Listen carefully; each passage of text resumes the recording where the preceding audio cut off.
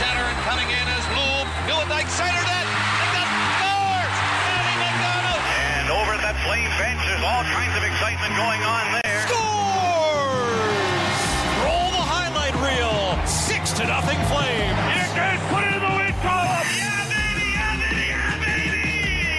This is Flames Talk with Pat Steinberg and Ryan Pike on Sportsnet 960 The Fan. All right, let's get this hour going. Happy Friday. It's April 21st, and we are underway from our Sportsnet 960 Doug Lacey's Basement Systems downtown studio. Steinberg and Pike with us for the first time this week. Hi, Pike. Hi, Pat.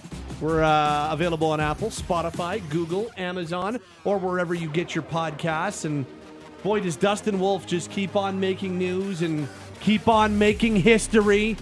And Pikey just keeps on pushing the conversation forward about how the Flames should handle this goaltending situation for next season and beyond. And here we are, it's April 21st, and we're already talking about potential goaltending conversations and goaltending controversies for the coming year. So on Friday, Wolf named AHL MVP. I think we know the stats by now, but just in case. What doesn't he lead the American League in amongst goaltenders? I think assists, and that's the one that he did not end up leading. And he didn't score any goals this year either. So I mean, there's room for improvement for him if he returns back to the American League for a third season. If he's back in the American League. What he did do is lead the American League in wins with 42. He went 42, 10, and 2. A save percentage at .932. Shutouts with 7. Also in minutes played and goals against. Like, the meaningful goaltending conversations, meaningful goaltender stats. He led the way in every one of them.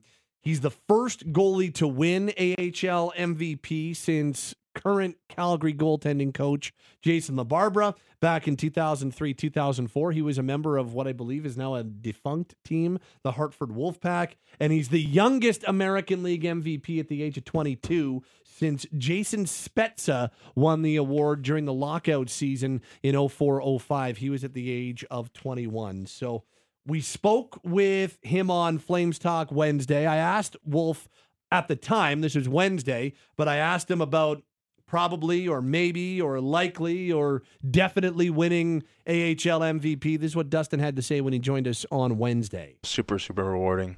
Like I said, I go out there each and every day and try to, keep as many pucks out of my net as I can. And, the 25 other guys in the room, they do their job of making sure they limit the opposing's opposition chances. And, I'm not sure if we led the league in scoring this year or not, but we scored a lot of goals. So I know if we keep it, between under 2 or 3, that we have a pretty good chance of winning each and every game. And obviously it'd be pretty awesome for sure. But at the end of the day, I want to win a championship, and that's what I want. At the end of the day, I want to ring on the finger. So that is pretty consistent when it comes to the way Wolf goes about things. We don't really often hear him talk too much about individual stuff, and when he does get asked about individual stuff, it's always team accomplishments, and it's always about winning a championship. But Pike, let's get into it, because every time he wins something, you hear more and more people, or you see more and more people on Twitter saying he needs to be done in the American League. And not just Flames fans, you're seeing it from around the league now. Yeah, people, our friend Chris Peters from Flow Sports has been keeping a running tally on his Twitter about all the accomplishments, and I think he's getting frustrated because he's running out of space for to include all Dustin Wolf's accomplishments. Patrick Williams from NHL.com and AHL.com, Tony Andrikaitis, basically anyone who covers the American Hockey League has been sort of pointing out exuberantly how much of an outlier he is amongst, most of the time, like you mentioned, like Jason LaBarbera, was the last goaltender to be the most valuable player in the league. He was 24. He was 2 years older, 2 years older than Dustin Wolf is. It was the year he turned 24. So he's between a year and a half and 2 years older when he accomplished that than Wolf was. Wolf, I believe he's this came up earlier in the week. He's the first goaltender in the history of the award to win the Baz Bastian Award as the American League's top goaltender in his first 2 seasons. It's never happened before. That's nuts. So, he's the only goalie to ever win it back to back. Yeah. So when he came in, when you draft a kid at all, you go, let's see how he does. Then he comes out of the gates in his first year, 1920, top goaltender in the Western League, and unfortunately he didn't get a playoff run because of that dang pandemic thing. Next year, followed up with another tremendous year.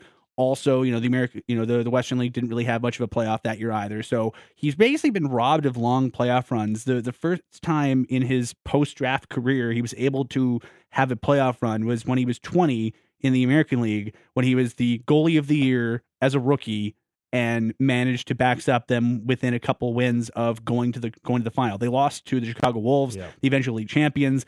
This year, but despite losing, I think, something like 8 to 12 of their regulars from the previous season, they replaced them, and somehow they're actually a better team than they were a year ago. And a lot of that credit should go to Dustin Wolf.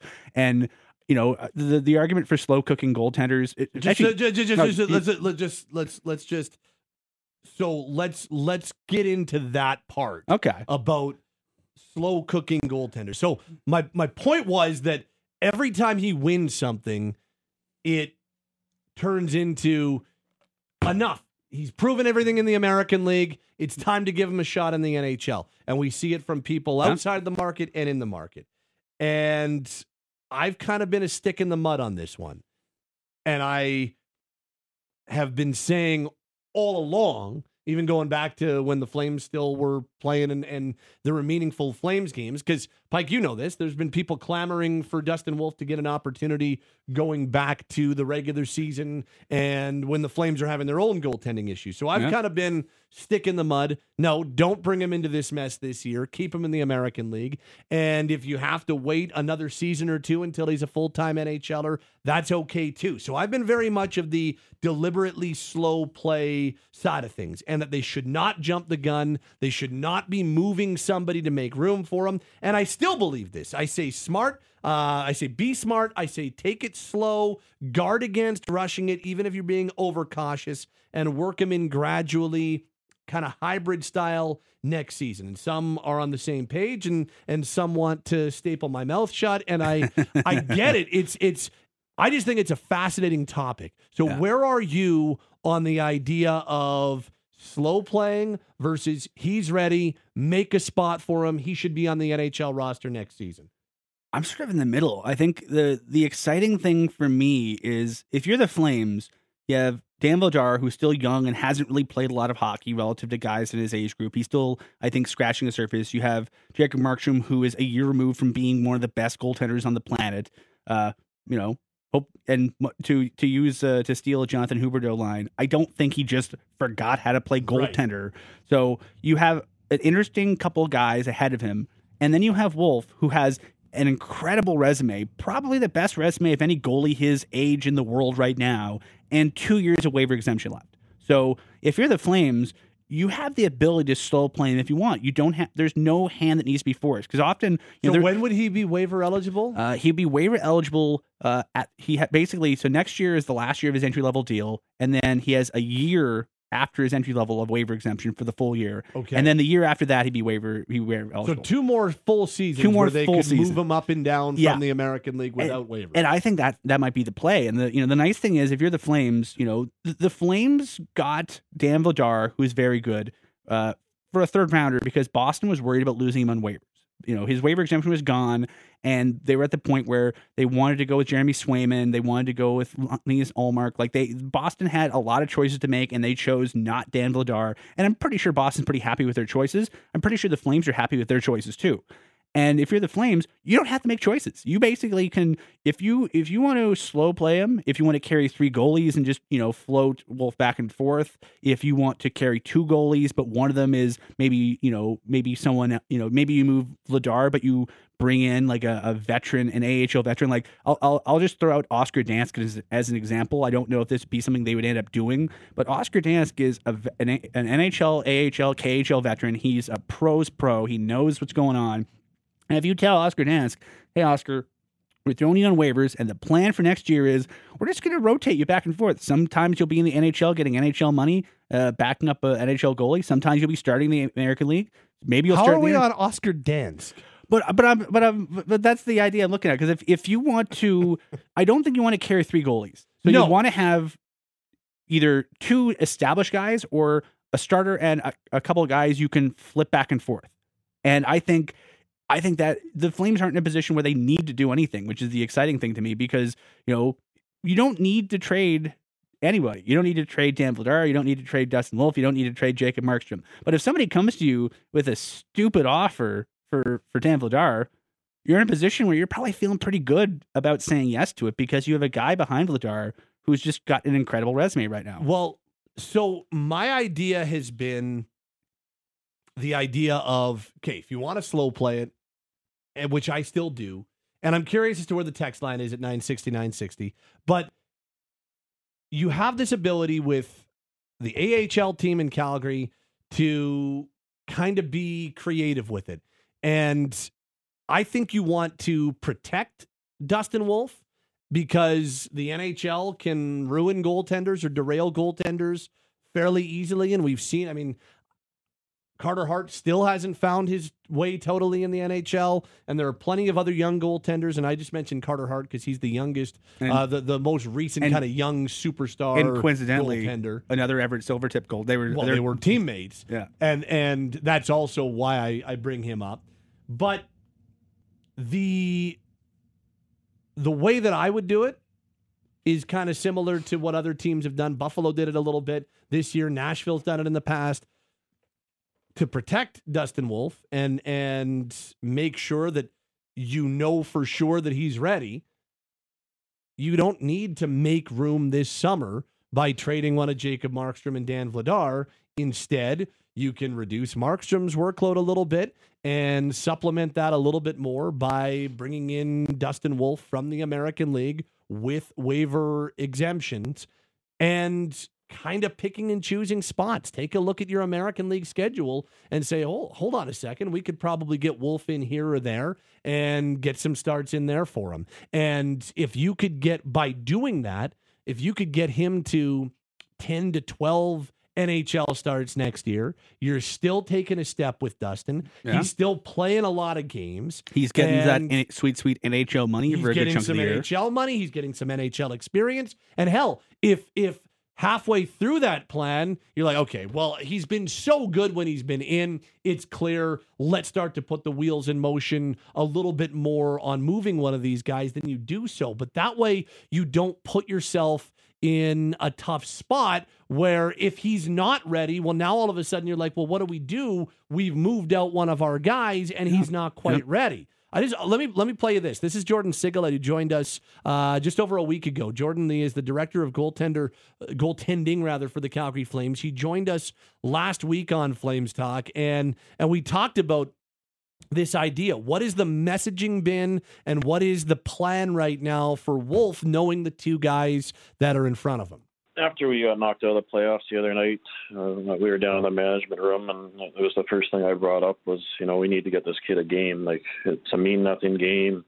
You got to break this kid in like a horse. You see, I always go back to the UC Saros thing where they would bring him up, play him, send him back down, get him some games, get him some experience, have him around Pekka Rinne, just like having, Wolfie around Markstrom, Vladar, and it's just continuing to get him games. And when we feel he's ready to be full-time, then, you're going to have to make room for him. There's going to be tough decisions to be made, but it's obviously a good situation to be in when you have 3 really good goalies. And but we've had that conversation with Dustin, even when we signed Dan Vladar, like, this isn't going to, roadblock you or get in the way. Like, when you're ready, we're going to make sure there's room for you. And at the same time, you don't want to rush him and, throw him to the wolves too early. And but, he continues to prove and make a statement that it's going to be sooner than later. So it's exciting to see. And, he's not too worried about it. He knows he's going to have his time, and he's just going to keep putting in the work and, winning wherever he is. So that was Jordan Sigalet just over a week ago when he joined us the day after Dustin made his NHL debut. And Pike, I'm not saying that you can't move a goalie. Like, I would actually, as much as I think slow playing it is the right play, I'd respect the conviction, and I'd respect I just respect the faith in the player if they were to go out and make that type of move. I would rather, if it were me in charge, I'd be cautious with it. I'd be very deliberate with how I don't want to rush this guy and take advantage of the waiver exemption like you talked about. This guy's such a valuable player in the organization. I think now, and this is no knock on Matt Coronado or Jacob Pelche or Connor Zary, but this guy just won American League MVP at the age of 22. Yep. I think he's your top prospect. And he played the majority of his year at 21. Yeah, he's only just 22. I don't want to screw this up. And so that's what I'm worried about. And it's so much easier to mess up goalies than any other position. That's what I'm most worried about. If you look at the long and illustrious history of the Calgary Flames, their drafting and development of goaltenders is just riddled. I wouldn't say failures, but there's just mistakes. There's mistakes like there's one year they used 4 goalies because they wanted to give Jason Muzzatti games but didn't want to fully commit to using Jason Muzzatti. That's weird. Like, they've done a lot of weird things. That might be your deepest cut ever. They threw Trevor Kidd into the deep end after half of a year backing up Mike Vernon because I think those are the kind of things you look at and you go, okay, maybe you don't want to Trevor Kidd this poor kid, but is there a way to sort of use the tools you have at your avail? Example, a farm team that shares the same building to maximize his development. I agree with you. I think there's a lot of tools they can use. The temptation is always to go to anoint this kid the next big thing, give him a sash and a scepter and say, you're the kid who's here to save the Calgary Flames. But we've seen up north and here, not just for goaltenders, position players too, that can be a recipe for disappointment. And it's funny because I juxtapose that with what we heard from Brent Cron, who was in with us on Thursday's show. Days don't matter to me.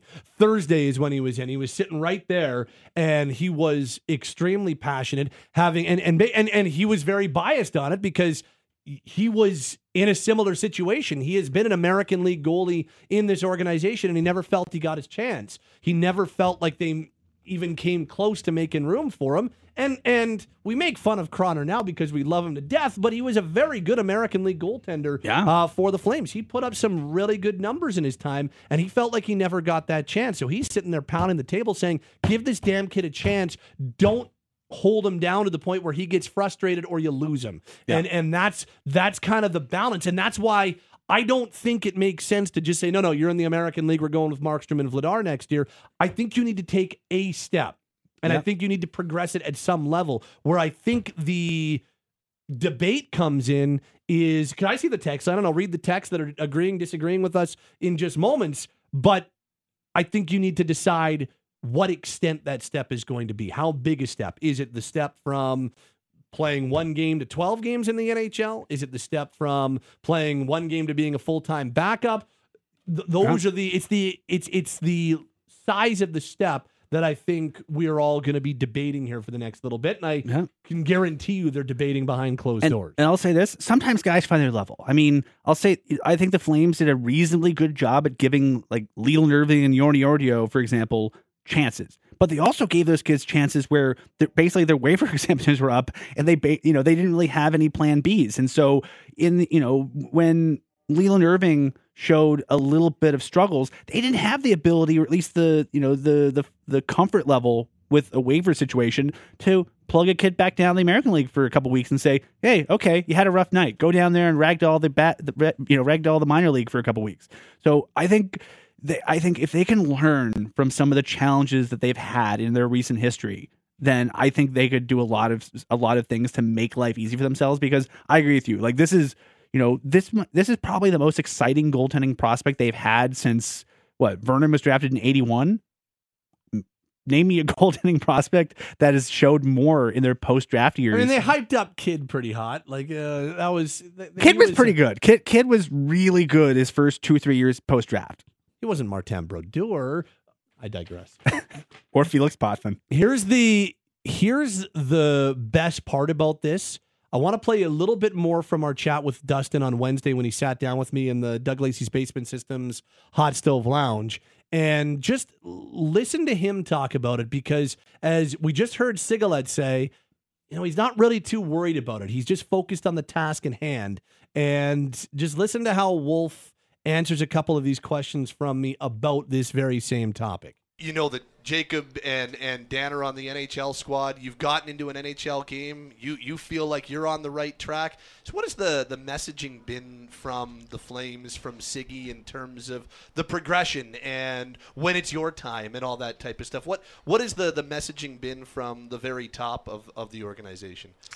Yeah, I haven't really talked to them too much about it lately. Obviously, they want me to continue to focus on the playoffs here, and obviously the end of the regular season in the last couple of weeks. But, they just want me to play a lot of games and want me to have fun, and they want me to just gain experience at the pro level, and, and just trying to help the team as much as I can with getting wins and being a leader in the room. And, I want to be able to make, the staff's decisions hard on what they're going to do next year. And, it starts right now with the playoffs. If you win a Calder Cup, it probably makes their life a little harder. And at the end of the day, I'd much rather have a ring on the finger than anything else right now. So how are you?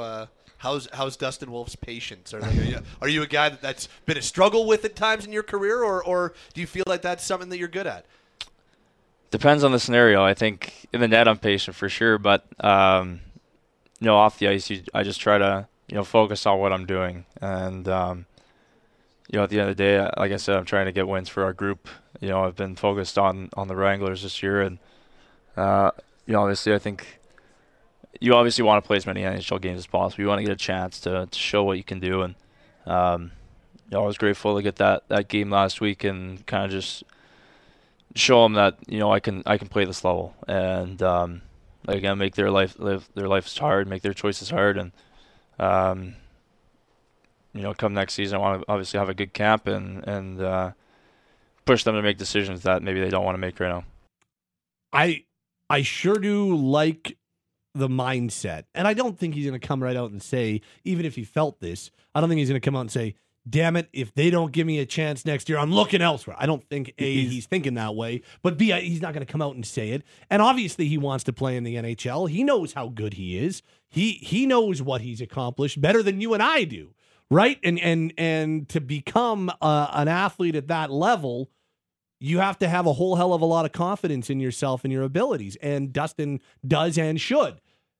It's just, I like the attitude and the mental outlook and the way that he approaches things and the way he takes things in stride is one of the strengths that everybody talks about with this guy. In his pro career, you remember this probably fairly vividly, that bubble year where he played a couple of games before the Western League got going with the Heat, when the Heat were playing in Calgary. His first pro game was not good. He even talked about it. He said, I just laughed after the game. Yeah.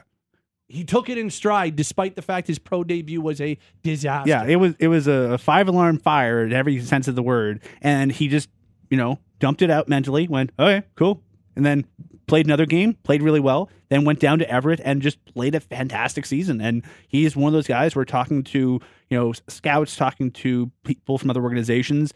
He's his game to game resilience is fantastic, because he has a bad game and you wouldn't know it from his body language. He gives up a bad goal, he just resets. And if you're playing in front of a guy who has that level of just he's so calm in his demeanor, in his body language, in the net, in his everything, that he can calm his team down when games are getting kind of weird. And I think that's such a valuable resource to have in a netminder. And I love that last line of that clip, though. That wants to make decisions they don't want to make. That's all you can do. Yeah, make it tough for them to send you down the hall. So just a couple of rapid fire questions before I hit the text line. If they were, now I don't think they should yet. I do think this is something that you get into at some point, but I don't think you do it yet. But whether it was this summer or later, what goalie would you move to make room for Dustin Wolf? Would it be Vladar or Markstrom? I lean Vladar for 2 reasons: better contract, younger. 3 reasons: better contract, younger, and doesn't have a no move clause. Yeah, that's kind of my mindset. Jacob's got a no move clause. That's a tough. Whether you think they should or shouldn't, that's a tough. It's a tough sell. It's a tough it's tough to do. Yeah. And, you give a no move clause because you convince somebody that Calgary is the place they can be long term. And a few years after selling him on Calgary, do you want to sell someone on getting out of Calgary? I don't know. I wouldn't want to be a fly on the wall in that conversation. But I think Vladar is the easiest guy to flip for the reasons you got into. What happens if you do make a move this summer? You trade somebody out and you end up, and it doesn't end up working. And all of a sudden, Dustin's not ready. Then what do you do? That's a good question. Then it's Oscar Dansk time. But that's a good question because that's a rhetorical question that I don't think has a firm answer. But I think it's a question that has to be out there. Well, because right now on two levels, Dan Vladar is a heck of an insurance policy to have because he's a guy with a lot of energy, on the ice, positive energy off the ice. He has a really good rapport with every other goalie in the organization. And if Markstrom falters, you have that guy who has much more so than Wolf. He's still proving himself, but he's got a proven track record. And if Wolf falters, you have that safety net. I think that'd be tough to move. Here's my most rapid fire question. My answer is just straight up no. Nope. What about you? Is trading Wolf a viable option? For what? That's why I say nope.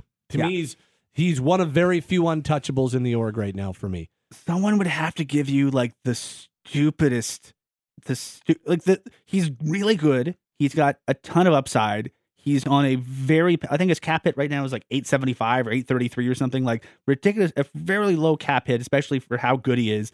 And even when he gets a new deal at the end of 23-24, his post entry level deal will not have a gigantic cap hit because guys coming out of a mostly AHL run don't have giant cap hits. So you're going to be looking at somebody who's young, waiver exempt, and on a very team friendly deal. You're going to have to offer me something ridiculous to get me to move him. Let me read some text, 960, 960 for those of you listening live with us here on Sportsnet 960 The Fan. This from Javon and Airdrie. I get the whole slow play Wolf. Just put them in a few games here, there, next year and work them in, and I'm fine with that. But there's also a player and agent involved, and you don't want to slow play this to the point where the player gets aggravated and ticked off at management and the team and then wants to go somewhere else. A player that's frustrated with management's never a good thing for any team or player, so it's definitely a fine line. I'd probably have him up in the NHL starting next year as long as he has a good training camp. There's some validity to that, but I do think hybriding it at the very least shows that you are following through on a plan and a progression. And I think that would at the very least be a sign of faith that, hey, we're working on this and we're trying to do this right, but we're also trying to do this. This says, why are we talking about trading Vladar? A creative manager can trade the Markstrom contract. He's an aging goaltender. There are teams who think he'll recover. No movement clause does not mean anything in today's NHL. The future is with Wolf and Vladar. I can tell you this. I've had a number of people suggest Buffalo, for instance. I bet you Jacob Markstrom blocks going to Buffalo. Those are the types of things where you run into problems. That's all. Regardless of how good Buffalo is on the ice, and I think their team is definitely on the upswing. I love their young group. I don't know if Buffalo would want to block some of their up-and-coming young goaltenders by going to get a Jacob Markstrom. And for whatever reason, the market just... Robin Mercure infamously had to be talked into Buffalo. A lot of players who've gone to Buffalo had to be talked into Buffalo. I think it's doable, but I think it's really challenging. This says the kids won back-to-back goalie of the year and an MVP. What are we protecting against? If he's not available to take the step now, he won't be able to. This reads, you guys are wasting your breath talking about goaltending. So long as Sutter's here, you might as well talk about cricket. I like cricket. Cricket, rather. And Triscuits. This says, come on, Pat, there's no way Darryl will play Wolf 10 or 12 games. Not a chance. This says, Wolf has proven he's NHL ready. Salary cap era. Move on from Markstrom. Use that money to get a goal scorer. Look at Ottinger in Dallas. This from Sam. Pat, Could the Flames not start the season with the tandem of Markstrom and Vladar? I'd showcase Vladar a bit heavy during the early part of the season and then capitalize on a trade around the new year. You may get a bigger haul from a team that encounters injuries or lack of depth. Wolf then can play the backup role for next season and slowly have him take the starter's role the following year. This, of course, depends on if Markstrom bounces back. This says, Wolf's the equivalent to McDavid and Net. Let the man cook.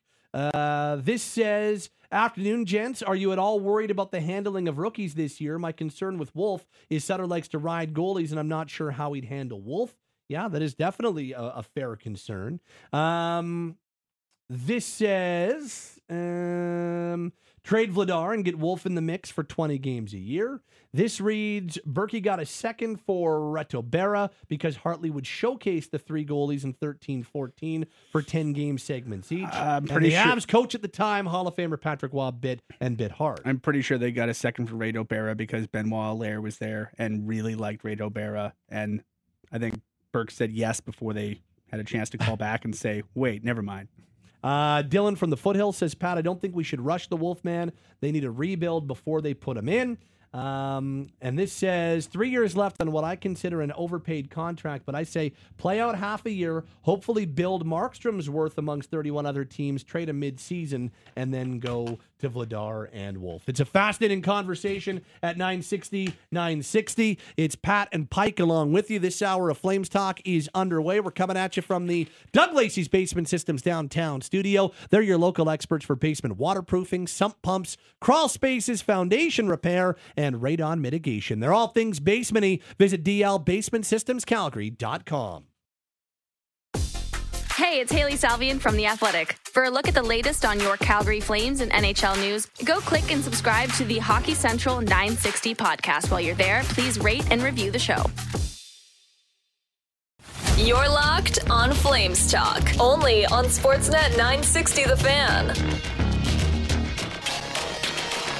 All right, let's dive in on our Daily Flames Roundtable, brought to you by Mercedes-Benz Country Hills. It's not too late. They've extended their 4% loyalty rates on all in-stock 2022 models. Mercedes-Benz Country Hills, just minutes from the Calgary airport. It's Steinberg, Ryan Pike, and now the voice of the Calgary Flames, Derek Wills, joins us to complete our Daily Flames Roundtable. And guys, I just thought we could do an open thought exercise on the Daily Flames Roundtable for this Friday to wrap it up.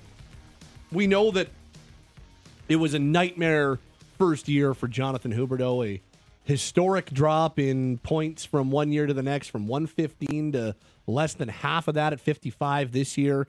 It's the lowest total he's put up in any full season going back to, I think, his sophomore year in the NHL. Like, it was as bad as anybody could have imagined in terms of all that went into Huberdeau's first year with the Flames. And now his 8-year, $84 million contract starts for next season. Now he's going to take up roughly 10% of Calgary's salary cap for the foreseeable future. So, guys, let's just kick some ideas around. How can the Flames get more out of Jonathan Huberdeau next season? What are some of the things the Flames can do to make sure that year 2 for Jonathan and year 1 on his franchise record contract is significantly better than year 1 rather? Well, I suspect that even if nothing were to change between now and the start of next season, that he would probably be better in year 2 than in year 1. He's had time to adjust to really having his life turned upside down, personally and professionally. You go from Florida to Alberta. That's a big change. You go from a Panthers team that tried to win 6-5 to a Flames team that tried to win 1-0, 2-1, 3-2. Big change. So I think now that he's had a chance to get settled in, get adjusted to playing in a new place with a new organization, new managers, coaches, and teammates, that'll help him. And I also think that there's some work that can be done between now and the start of next season to help things. Number one, and we don't have all the details on this, but I think it's safe to say that there was a disconnect between Jonathan Huberdeau and Daryl Sutter. And I don't know when that started or even why that started. It seemed to get off to a pretty good start. Remember, Daryl Sutter said that and this is before Jonathan Huberdeau played a meaningful game for the Flames, that he could be the best passer in the history of the franchise. Now, those are pretty lofty comments. So it's not like they started off with the wrong foot. At least it didn't seem that way to me. But then there was that game where Jonathan Huberdeau briefly left in the first period, returned to the game, finished it, looked fine. Darryl Sutter was asked post-game why he left. By Ryan Pike. A good question, Pike. The answer, not so good. And I know for a fact that did not sit well with the players and with others. And I think, from the outside looking in, do we know that's when the relationship started to break down? No. But based on what we do know, I think it's fair to speculate that that's probably when things started to go in the wrong direction. So I think that first and foremost, and this goes, I think, beyond anything that has to happen on the ice, that relationship, if Darryl Sutter is going to be the head coach of this team, that relationship needs some work. So once that gets done, if that gets done, on the ice, I think you have to leave him on left wing, guys. Playing him on right wing was an experiment that, in my opinion, probably lasted too long because, quite frankly, it didn't work. So leave him on left wing and play him with someone who complements his skill set. And I know that it didn't work at first with Elias Lindholm and Tyler Toffoli. I'm not convinced that can't work moving forward. Once Jonathan Huberdeau gets back to Calgary and is putting on that Flames jersey and getting set for his second season with the team and his first with the highest AAV in franchise history, at least the biggest contract in the history of the franchise, that you got to find a way to put him in a position to succeed. So for me, that's playing him with either Elias Lindholm or Nazem Kadri, guys who can finish. So I think there's a lot of work that has to be done off the ice in order to put him in a position where he can have more success on the ice. And I think there's probably plenty of blame to go around. You can't say it was all on the coach or all on the players. So I think there has to be some responsibility shared for why it didn't work to the extent we thought it would, or that I think it will with Jonathan Huberdeau moving forward. Yeah, Derek, I'm kind of on the same page as you. A lot of, I think, suffice to say, a lot of stuff went wrong for the Flames this year, and specifically with Huberdeau, a lot of stuff went wrong with Huberdeau. I mean, he missed time early on, which suggests that he was playing through something early in the season. He was dealing with, changing his lifestyle completely, going from South Beach to playing in Calgary. He mentioned after one of the preseason games, the challenge that the elevation had on him, early on. Granted, usually takes you a few weeks to get used to elevation, but, there's so much different stuff. I really found it interesting when Mackenzie Weegar, who, relative to Huberdeau had a much better season, Mackenzie Weegar in his postseason press conference with us mentioned that, he really didn't feel like his off-ice adjustment to Calgary was really going well until about Christmas or even until the All-Star break. And if just the off-ice stuff, if just your life has completely changed and your routines are blown up, these guys, hockey players are creatures of habit as much as we all are. And I think if you are used to having your route to work, your drive to work, the people you say hi to in the rink, the way you like your sticks taped, the way all these little things that sort of accumulate to create high-level athletes that perform so well, and then you basically blow up every bit of someone's routine and ask them to try to replicate it or rebuild it in a completely new environment, it can be really challenging. And I think just the off-ice stuff, if just Jonathan Huberdeau finds a way to feel comfortable and enjoy Calgary the way he was comfortable and enjoyed Sunrise, Florida, I think just that will be enough to make him a little bit better in every situation. I'll also say this, he said it himself. It's not like he forgot to play hockey or forgot how to play hockey over a course of a few months. I mean, he looked a little bit out of place. He looked like he was thinking about what was he supposed to be doing in every game situation. And for a guy who's never really been, renowned as the most fleet of foot player, he played slow. He's not slow, but he played slow. And I think having a summer just to clear his head and come back to Calgary and have the ability to sort of ease himself into the captain's skates and ease himself into training camp and sort of come at things with a clear head and a clear mind, I think that could do a lot for him because, Derek, you've been around long enough. I'm pretty sure you remember the first few games of Johnny Gaudreau in Calgary, where Johnny Gaudreau played 5 extremely ordinary hockey games for the Calgary Flames, then got healthy scratched and told by the coaching staff, just, we know you're good. Just sit and watch and try to figure out where space is because you just can't find that space. And since that game, Johnny Gaudreau turned into a point-per-game player. So it's not like your talent completely gets left in the Eastern time zone when you get traded to Calgary. But I think there's enough little things that conspired against him, some of his own doing and some of just the situation he was in. I think having just the ability to clear his mind, decompress, and come at everything with a fresh mindset and a fresh perspective, I think that'll do a lot for him. Okay, but guys, I do think, and this is a rare situation, and maybe this is just me, and I don't disagree with you guys. First of all, on the coaching side of things, I think that is bang on.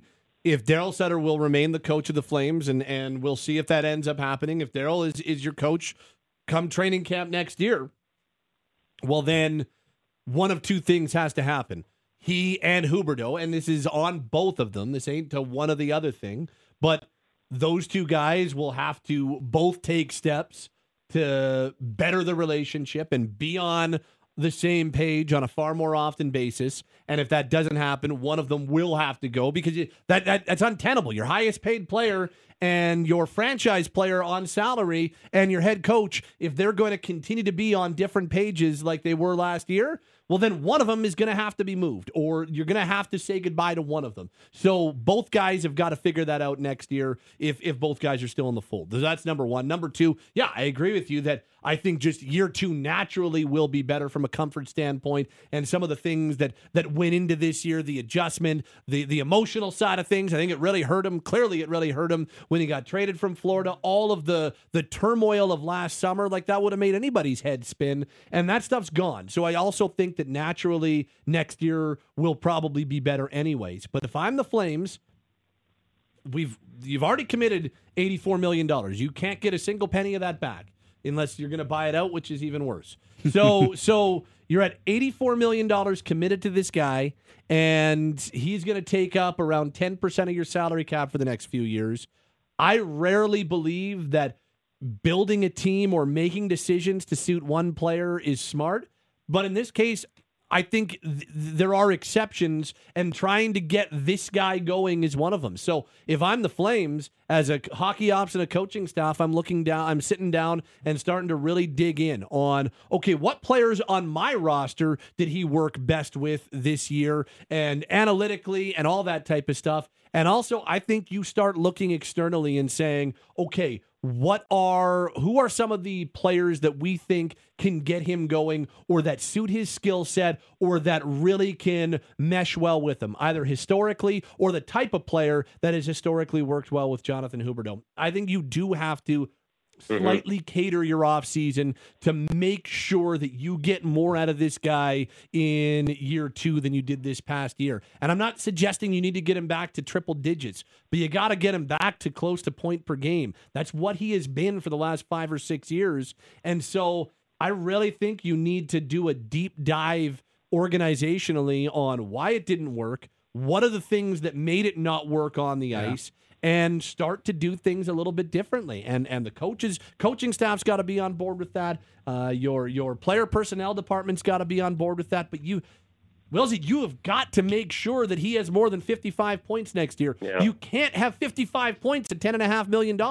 That's death of a salary cap. So I think that outside of Elias Lindholm and figuring out what his future is with this team, I think maximizing Huberdeau for next year has to be one of the biggest player personnel priorities this summer. Absolutely, Pat. And I was chatting with some people today about the Flames missing the playoffs. Why did it happen? Well, when you look at it, they missed the playoffs by 2 or 3 points, depending on how you crunch the numbers. Let's even say 3 points. So if the Flames lose 14 games instead of 17 games in overtime or a shootout, they make the playoffs. Like, that's how small the margin was. If Jonathan Huberdeau puts up 10 more points, Flames probably make the playoffs. Like just minuscule things that really prevented this team from putting themselves in a position to pull off some upsets in the playoffs. So, yeah, Jonathan Huberdeau becoming a point-a-game player would be massive for him and for the Flames. And I don't think it's fair to expect him to be a 115-point player, maybe even a 100-point player again. But if he can become an 80 to 90-point player, then it's not double what he got in his first season with the Flames, but it's pretty darn close. And that would help him, and that would help the people he's playing with. It would help the power play, and it would help the team. It would just go such a long way. But I think the first thing that has to happen is if Daryl Sutter's back as the head coach, that relationship needs some work. And I think that would be huge for Jonathan Huberdeau as far as his mindset, because one of the things he told us at the end of the season was he lost his swagger. And guys, I don't care what you do for a living, whether you're a broadcaster or a hockey player or all the people listening to our program right now have different jobs. If you've got confidence, you're going to be better at what you do. I don't care what it is that you do, you're going to be better at it. And clearly, Jonathan Huberdeau lost his confidence and lost his swagger last season. He's got to find a way to get that back himself. That's going to take some work. But I also think that one of the challenges of being a head coach, probably more so now than ever before, is that you have to treat every individual player and person differently. Some guys handle getting kicked in the butt better than others. And some guys at times need a kick in the butt, and at other times need a pat on the back. And I'm guessing he got too many kicks in the butt and not enough pats in the back this season. And part of that's on him, but I think part of that's on the coach as well. So I think Jonathan Huberdeau will bounce back in some way, shape, or form. If he doesn't, it might be another long season for the Flames. But if he does, then we talked about this team being one goal or one save away from winning so many games this season. Well, he's going to be a guy who helps them get that one more goal, hopefully a lot more often in year two than he did in year one. Derek, you mentioned the power play, and I think you stumbled upon probably, in my opinion, the biggest missed opportunity of the Flames, because I think a lot of folks who saw how good Huberdeau was in Florida, especially on special teams, you give a guy who's that good at distributing the puck that extra space of being a man up, and magic can happen. And it seemed like the opposite happened for the Flames. It seemed like when they got in the power play, they seemed to lose momentum. They seemed to, figure out ways to not take advantage of those opportunities when the games mattered most.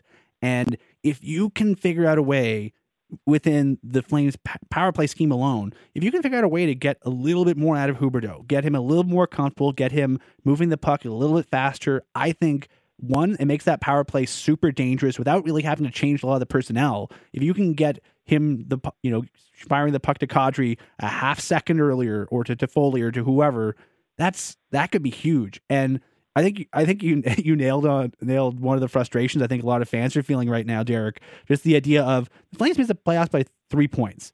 The Flames probably, if their power play is league average, that's another 4 or 5 goals. That's another 4 or 5 wins. And then you're talking about the Flames being, potentially, chasing Seattle for the last divisional spot rather than being out of it completely. And I think, I think that the power play and Huberdeau's ability to operate within it is probably the thing that could crack this whole thing open.